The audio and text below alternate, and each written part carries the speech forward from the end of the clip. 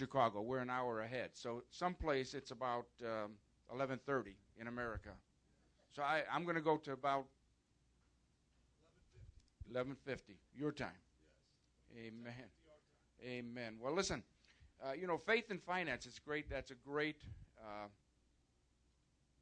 way to phrase things, because you have to have faith in finances. You really do, especially in this economy. And we're going to get into some testimonies, but one of the big things that I really believe everyone needs to have when it comes to finances is understanding. And how do you understand? But you hear it in the Word, all right? The Bible tells us that we have to have, it's impossible to please God without faith. Is that right? And that's faith in God. But what happens when you have faith in God, it says also in there that He's a rewarder of those who diligently seek Him. Now, when you have faith in God, what happens, what that produces is the faith of God. It produces a God kind of faith. The same faith that brought everything into existence. Now, when we're talking about the tithe, and I'm retired right now. I just retired, and Joe had a little bit off. 30 years was not the issue. I've been 43 years in the business community, and I retired from the business community. I'm 65 years old, but I refired for Jesus. All right? So now the devil's not only got to contend with me, he used to in the business world, now he's got to contend with me wherever I go anyway. But it's interesting, when you start talking about God, and when I talk about the Bible, so you understand, I only know the Bible. I only know the God of the Bible. That's it. So when I talk to people about God, I'm talking to people about the God of the Bible. Now, let me explain a little bit about the God of the Bible. God always was, and He always will be. There was no beginning to God, and there's not going to be an ending to God. He always was. Now, someplace in His infinite knowledge and wisdom, whatever He decided, He wanted fellowship. He decided that He wanted fellowship, some point. And what God had to do, my God, what He had to do to get us, first thing He had to create was nothing. Listen, He had to create nothing first because it was just God. So now God created nothing, then He began to create something. He created nothing first, okay? Then He began to create something, and here we are, and to have fellowship with Him. Now, that God who had to create nothing first to create something, do you believe that He needs your money? Do you believe that He needs your car, that He needs your house? Do you believe that He needs your wallet? Do you believe that He needs anything that you have? If you don't know I'm going to help you with the answer. The answer is no. He doesn't need your money. He really doesn't. What He does want, though, is obedience. And from obedience, what He's going to do with that obedience is bless you beyond measure. Because He's God. But you have to begin to understand this. So I want to take you to the Word first, okay? And then we're going to get into some testimonies, but I want you to turn to Malachi. Do you have your Bibles with you? If you have your Bible, just lift it up. And I want you to say with me, this is my Bible. I believe it is the Word of God for me today. I will study the Bible to know God. I will study the Bible to know myself. I will study the Bible to know my enemy. I will become a student of the Word of God for His glory through Jesus Christ. Amen. Amen, amen. So I want you to go to the book of Malachi. That's the last book of the Old Testament, and it's right before Matthew. I'm reading out of the New King James Version. That's what I'm going to be using. But one of the interesting things that I found as I was putting this together, one of the things in Malachi, there's a little commentary from the person that put in this book, and it says this, part of it. It says, so sinful has the nation become that God's words to the people no longer have any impact. He's talking about the people of God. And he's talking about that they no longer have any impact. And it almost seems like he's talking about this time. Now, what happened in Malachi, Malachi was the last time God talked to his people. And it wasn't until 400 years later when John the Baptist came on the scene that God then began to talk again to his people. But he was upset at his people. They no longer listened to what he was saying. His words had no impact anymore. They had accomplished so much on their own. They were thinking that everything that they had now was all theirs. They did it all. They didn't need God anymore. And they began to turn to wicked ways. And this is God's people he's talking about. Which is also, if you look around, there's a lot of Christians and people who profess in different churches and everything else, that somehow the Word of God doesn't have an impact. What is God saying? So, in the book of Malachi, the first chapter, here's what happens. In verse 6, I'm going to read a little bit. I don't have time to go through everything, okay? So I'm really going to encourage you, when I give you scriptures, write the scriptures down, and I want you to meditate, study them on your own, and really ask God to give you, ask the Holy Spirit to impart wisdom, impart something to you there, and he'll do that, okay? But I've got a lot of word that I want to get to you, because one of the things Solomon, who was one of my mentors, okay, everything that I've learned came out of this book. And I read a lot of books, okay? And I've been in a lot of conferences, been to a lot of different places. But everything I learned to be successful came out of the Bible. The Bible is the only book you really need. You don't need another book in your bookshelf. You really don't. And I believe readers are leaders. I understand that. But really, if you had to have one book, you just need the Bible.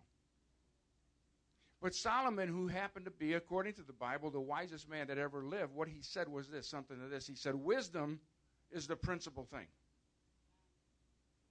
But he goes on and says, my people perish for the lack of knowledge. They don't have any knowledge. Then he goes on to say, but in all you're getting, get understanding. So what he basically said this. He says, knowledge, it's okay. People don't have knowledge, number one, to begin with. But knowledge by itself isn't there. See, with knowledge without understanding is just information. And we all get a lot of information. But once you have knowledge, once you know what the Word of God says, then you understand what the Word of God says. Now you have wisdom. And now you can impart wisdom. But you have to have the knowledge first, then you have to have the understanding of that knowledge. Does that make sense? Amen? Amen. Okay. So over here in Malachi, and what we're talking about tithe and offering, what Pastor Joe was saying. You know, you can't have one without the other. Do you know you cannot give an offering if you don't give your tithe? It's impossible. You can't say, I give an offering, man. I gave $1,000, $2,000, $3,000 offering. But you didn't give a tithe. Can't do it. I'm telling you. That was part of probably your tithe. So you're missing. So anyway, here in verse 6, here's what the writer is saying, and God's talking. He says, the son honors his father, and a servant his master. If then I am the father, where is my honor? And if I am a master, where is my reverence, says the Lord of hosts? Yet you say, in what way have we despised your name? What way haven't we honored you, God? Think of this as a modern church. What way haven't we honored you, God? Well, he says, listen, you offered defiled food on my altar. In what way have we defiled you? By saying the tablet of the Lord is contemptible. And when you offer the blind as a sacrifice, is it not evil? And when you offer the lame and the sick, is it not evil? Offer it then to your governor. Give to the president of the United States when he comes here, give him $2. Okay, give him $2. You know, I never knew about tithing. I was born and raised outside of Chicago, Catholic. Any Catholics, former Catholic, anybody who was Catholic understand what we used to get at our parish at the beginning of the year was about 52 envelopes.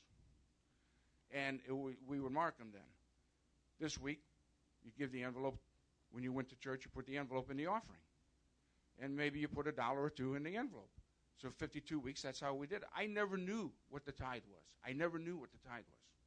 My parents never knew tithing. But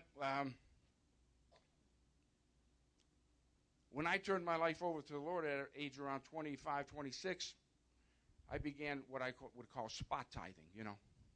I didn't even know what I was doing. Sometimes I give this, sometimes I give that, whatever it was, and sometimes it may equal the tithe, maybe sometimes it wouldn't. But it was when Lorraine and I got married, 1974, we moved to Fort Wayne, Indiana. We got involved with a church and a pastor who was my pastor and just taught us so much. He taught us so much about tithing and about marriage. He's no longer with us. He went to be with the Lord. But now this person here, when you talk about offerings, this person taught us about tithing. And I began to learn some of the principles, as I'm going to hopefully give some of you. And he would talk, he would get so much dispute from the community. If you think about offerings, he would take up sometimes 3 and 4 offerings in a service, which means the pastor only took one up so far. By the time the service was over, he'd have 3 or 4 more. And one of the things that he said, you know, if everybody gave what they were supposed to in the first offering, we wouldn't have to take all these offerings, you know what I mean? But he would do that. He would take 3 or 4 different offerings for different things. And everybody would be planting seed. I mean, everybody would be looking forward to giving an offering because what was taking place. You know what I'm saying? And so he began to teach us about the tithe and about offering, and it became to be a blessing. Now, when you go over to Malachi, I'm going to skip real fast here, but a lot of people use, you know, the verse, bring all your tithes and offerings into the storehouse and everything. And that's good, but let's go to chapter 3, verse 6. Here's what happens. God says this. He says, I am the Lord. I do not change. God doesn't change. God doesn't change. He's never changed. He always was. God will never change. You change, I change. God doesn't change. Okay? So he says, I never change. So when we start talking about this is a revelation that was given to me as I began to learn about tithing, because here's the argument that you'll get from people. Tithing is not in the New Testament. Tithing, you don't have to tithe anymore. It's from the old law. Well, if we go into the New Testament and really study what the New Testament says then, see, tithing is 10%. Okay, 10% is a tithe. But if you go into the New Testament, you really study what's being said there and what God did and everything, we really don't owe God 10%. We owe him 100%. So we owe him 100%. But seeing God doesn't change, what he says, he's going to go back to the word where it is over here. He doesn't change, and what he says over here in verse 6, chapter 3, I'm going to go to yet 7. He says, you have gone away from my ordinances. Return to me, and I will return to you, says the Lord of hosts.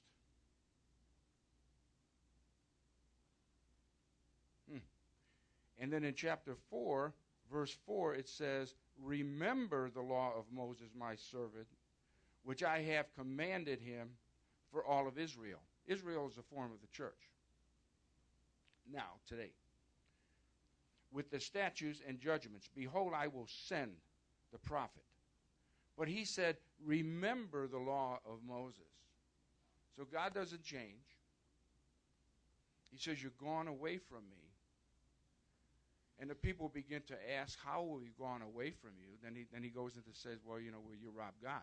But let's take a look at how we've gone away from God. Okay, go back here to Deuteronomy. That's where we're going to go. And we're going to go to chapter 26. Make sure I got it here. One hand. Yeah. We'll go to chapter 26.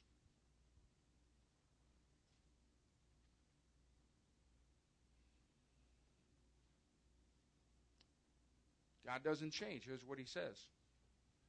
He says, and it shall be when you come into the land which God has given you, and you possess it, then you shall take some of the first of the produce of the ground. Okay? That's the first fruits he's talking about. When you come into the land that God has given to you, when you accept Jesus as your Lord and Savior, you're entering into the land that he's given you. You become a child of God, inheriting everything that God has. You walk now into his promise when you accept Jesus as your Lord and Savior. You're walking now into this land that he's given you. Okay? And all he is saying is, give me the first fruits. Why does he say that? Now, dollars now is a means of exchange. But back then, different things were as a means of exchange. Now money is. But why does he say, give me the first fruits? Why? Because God knows how hard you've worked and how hard you toiled for this money. Okay? He knows that you've worked hard for this. And all he is asking is saying, just give me back a part of this. Because the Bible also says, if you remember this, you think you're making money and doing good? The Bible tells us that it's God who gives us the ability to make wealth. It's God who gives us the ability to have the job that you have. God gave you that ability. God gives you the ability to get promoted. God gives you the ability to do whatever you're doing. It's God that gives us the ability. We don't have that. We don't deal with ourselves. He's given it to us. So he's given it to us, but he don't even take that into consideration. He just says, whatever you've got, just give it back to me. To show me that you really believe in me, that you love me, and everything else. Because he also knows in this time, and as of the time back there, that the church or the synagogue or whatever needed money to function, to do the things that we're supposed to do, to feed the poor, to reach the lost, to clothe the naked, to do all that. It takes money. It takes some kind of means of exchange. So God could pour it out. He don't need your money. He could do it by himself, but he needs us to do it. He needs people to do it. So he's going to see if you're really serious, if you do that. So when you do that, just go back over here to verse, in the same thing, in chapter 26. And I want you to read this chapter yourself. Spend some time, meditate on it, okay? But here's what happens. When you do this, God says in verse 13, you can pray this way. Then you shall say before the Lord your God, I have removed the holy tithe from my house. God, I've taken what you've asked of me, and I've given it, okay?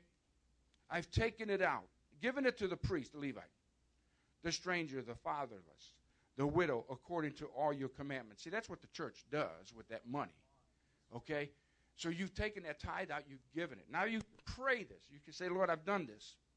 I have not transgressed your commandments, nor have I forgotten them.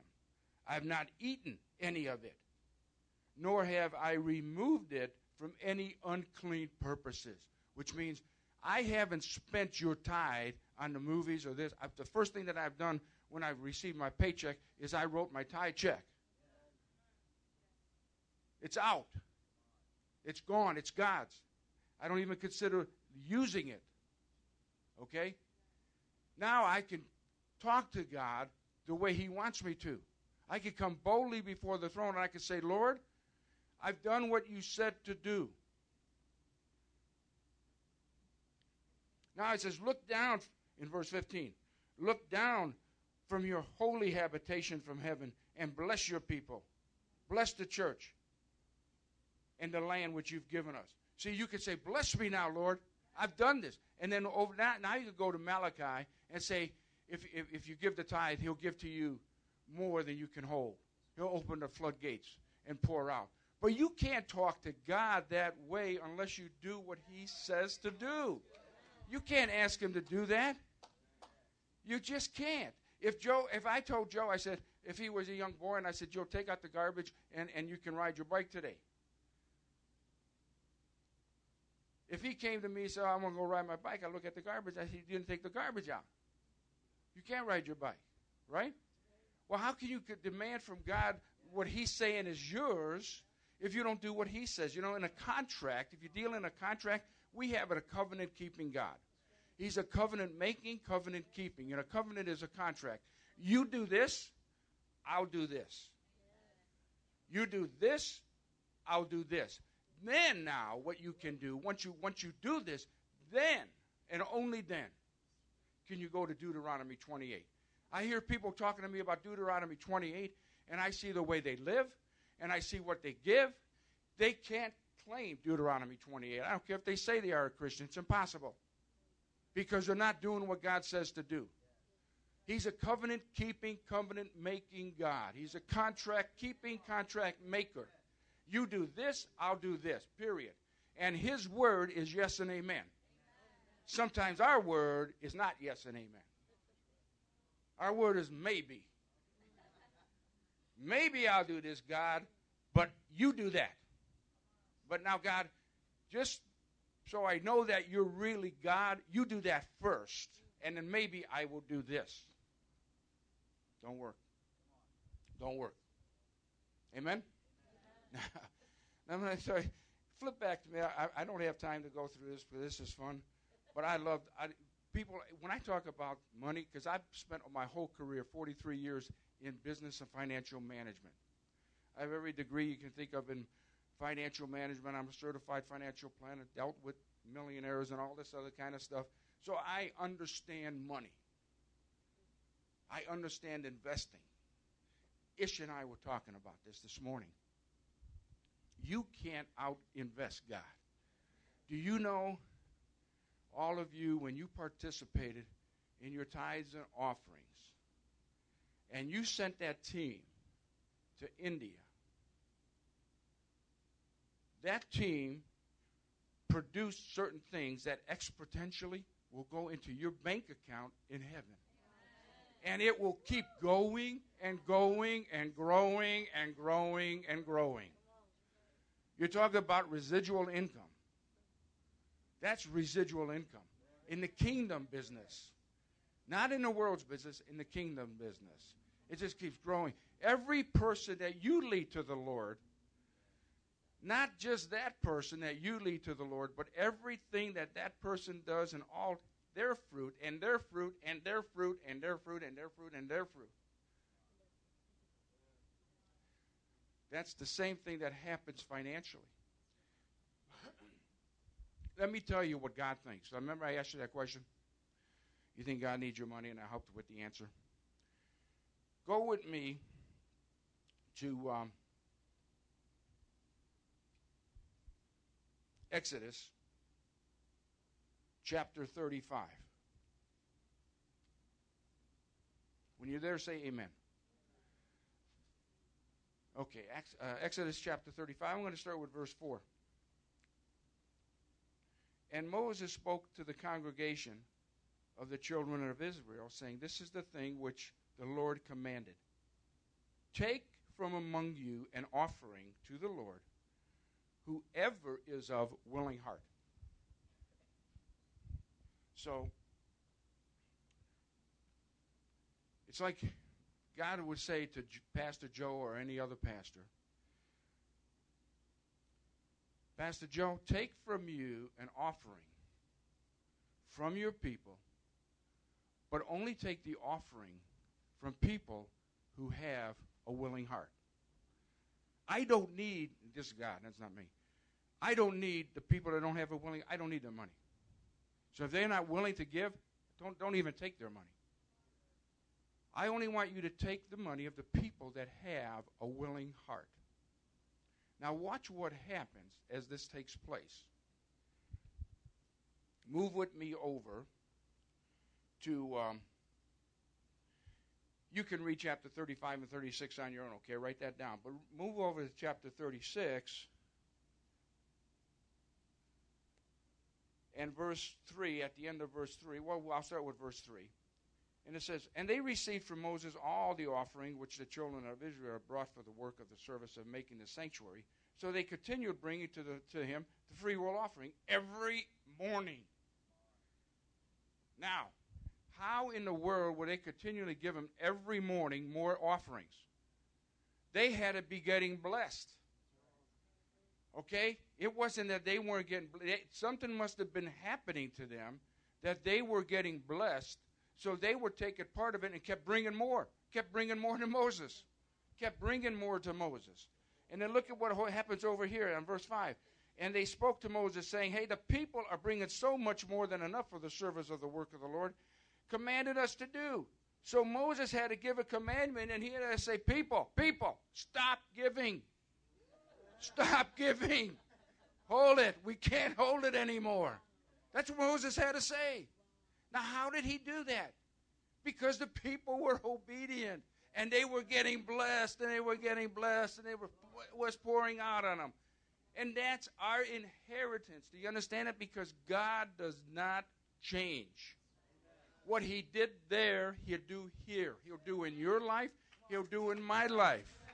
Does that make sense? He doesn't change. He doesn't change. I told this story, and some of you, listen, when I'm talking to you right now, I know a couple things are going to happen here. The Holy Spirit kind of told me two things. The word will go forth, the two things will happen. One is those people that are tithers and givers, they will be encouraged, they will be strengthened, they will be reaffirmed that they're doing the right thing by this word, which you have. The people who are not will be convicted. Now, there's a difference between convicted and condemned. The Holy Spirit will never condemn anybody. But when a conviction of the Holy Spirit comes upon you, that's a good thing because he's moving in your life, and he wants to do great things in you. So he's talking to you. Whenever you get a prompting to give to the work of the Lord, you can believe it's the Holy Spirit. Because the devil will never tell you to promote the gospel. He won't. He won't do it. And I could go on and I could tell you different times and different churches that we've been in. I mean, visiting. We've been in, when we went to Pastor Peno's church, we were visiting. He was on his last time, and he was raising money to have tents in Africa. And he said to us, the people, he said, every tent that we build, we will reach so many thousands of people. Because he was giving them to the pastors in Africa. Each tent cost $10,000. And Pastor Peno, he said, we're gonna raise enough money tonight to buy 10 tents. Okay. Who's first? Then he went down the line. Now he had people when people start raising their hands, he had people counting how much it was. Oh, there's one tent. Who's going to give 1,000? Who's going to give 2? Who's going to give 5? Who's going to give 10? Whatever it is. Okay, there's one tent. There's another tent. There's another tent. By the time that service was over, we had 10 tents. But the point of the fact is this. Lorraine and I gave into that. We gave and we sold and we want to give you. So we gave, gave $1,000, which we probably didn't have. Okay? Now, God honored that in so many different ways exponentially. But what I look at it, I don't look at it from the financial end. I look at it, there's a tent out there in Africa someplace that is reaching so many people every day, winning people to Christ that we got a part of. Amen? Now, it's how you look at it and how you perceive what you're doing with those dollars. And I told you this story before. I had a client sold his business. His share of the business was $5 million. I'm a certified financial planner. He came to me. He was my client. But we had to put together an estate plan and all this other stuff for him. So we had percentages up on the board. He leans over to his wife. This is $5 million now, okay? Leans over to his wife, and he says, Jim, don't forget, we have to give our tithe first, okay? Now, that tithe is $500,000 on $5 million. And people say to me, oh, if I had $5 million, I'd give $500,000 too. No, you wouldn't. If you never gave $10 on 100, giving $500,000 would kill you. It would just kill you. But he said it so easy. Hey, we got to give our tithe. Why? Because all his years, he was giving $10 on 100, $1 on $10. You follow me? He learned to do that. One last thing, and I'm going to have Lorraine give the testimony, but I want to understand there's a place in here that when you bring the offering, it's a form of worship. One of the biggest things that really gets to me, and I know it gets to the heart of God, when I don't care how much money it is, I don't care if it's $1 or $100, $200, I don't care what it is.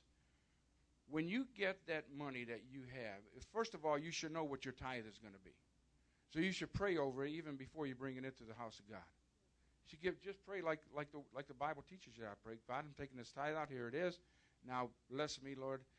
This is my tithe. Bless me. And what bless means, give me favor. That's it. Doesn't mean give me things. You're not asking for things, okay? It's what you're asking. God, I'm giving you the tithe. Now you give me a new car. That's not the deal, okay? It's how you're asking and what you're asking for in your heart. But when you give an offering and you take that dollar bill out, I see people take $1 and they wrinkle it up and they toss it into the basket or whatever. Like they're doing, God, here's your deal. Okay? That dollar, if it's 10% of what you had, that's your tithe. That's a holy tithe. You take that and you place it in a basket. Say, God, this is my tithe. You said. And then you talk to him like you would talk to anybody. You give that tithe, you give that offering reverently, holy. It's holy. It's yours. It's your offering. It's a form of worship. Do you follow me? Hallelujah. You know, I'm going to give you one testimony of myself. When I went my accounting business, I had about 10 people employed. I had people leave me because I was tied to a particular church, Pastor Pano's church. They said, I'm going to leave you. I'm not going to have you be my tax person anymore because you're giving money to that church. They left me because I was a tither. Now, do you understand that? It's the craziest thing that I ever seen. But I mean, he did. He left.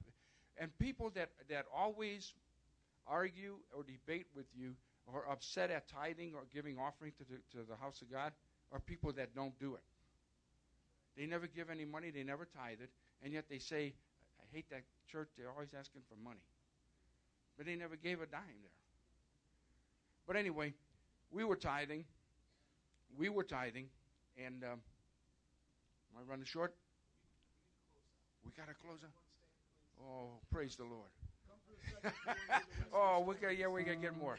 I love my dad. It's embarrassing doing this to my dad. Please forgive us. We're going to receive the tithe. Can we bring the offering up? And my mom's going to testify next service. I know some of you have to go, but it's going to get way too late. We want to pray. They want to pray for you. My mom and dad want to pray. We want to give. Can you put up the slides for me, please, Andrew? I think we heard the point today. Amen? Let's pray. Father, I thank you that in this house, God, there are givers who have been giving, and they've been faithful to give to you, Father. And Lord, I pray that during this time, God, when we need them the most, that, God, they'll pray and stand with us. And Lord, I trust you. I know you're going to speak to them. And God, I know that they have needs, God. My wife and I have needs. But Lord, I pray that as we sow these seeds, you will bless us and cause us to increase. And that, God, there will be residual blessings, even as my dad said. And Lord, now I pray for those who are on the fence and maybe they're borderline and they think the service is almost somewhat offensive or intrusive, or what does a church have to do with their money? God, I just pray you speak this word to them. It's so clear. We can't say anything more than what you said.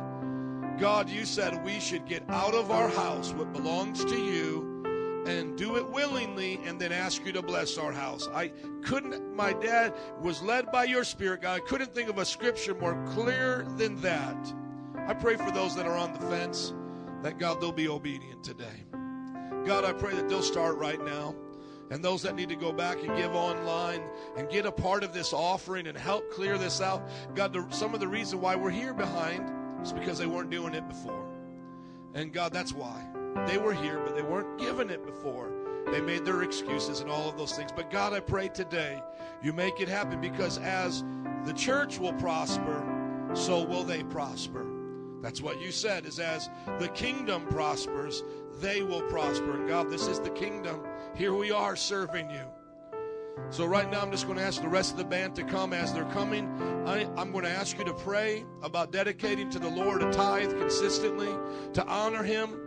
And that you would also then begin to pray and ask him to sow an offering to help us get out of this situation so that we can be blessed and prosperous in all that we do.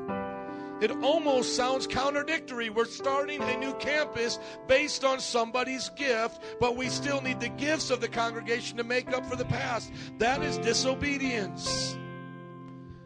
It's like the person who works a job and they say, man, where's all my money going? And then they find their wife with the credit card. Here it is.